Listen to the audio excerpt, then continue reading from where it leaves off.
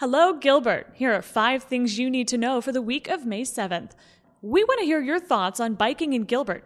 Gilbert is in the process of updating our Bike Gilbert plan with feedback from those who currently and don't currently bike in Gilbert.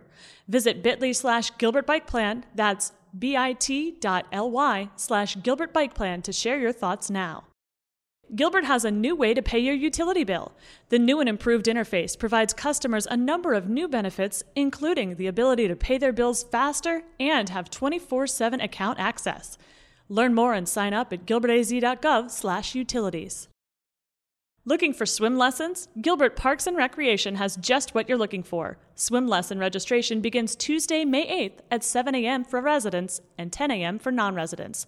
Sign up today at gilbertrecreation.com. You're invited to join Mayor Jen Daniels and the Gilbert Town Council to celebrate the groundbreaking of Phase 1 of the Gilbert Regional Park on Tuesday, May 29th at 8:30 a.m. Learn more at gilbertaz.gov/Gilbert Regional Park. Meetings this week include the Parks and Recreation Board meeting and the Gilbert Annual CIP Stakeholders meeting.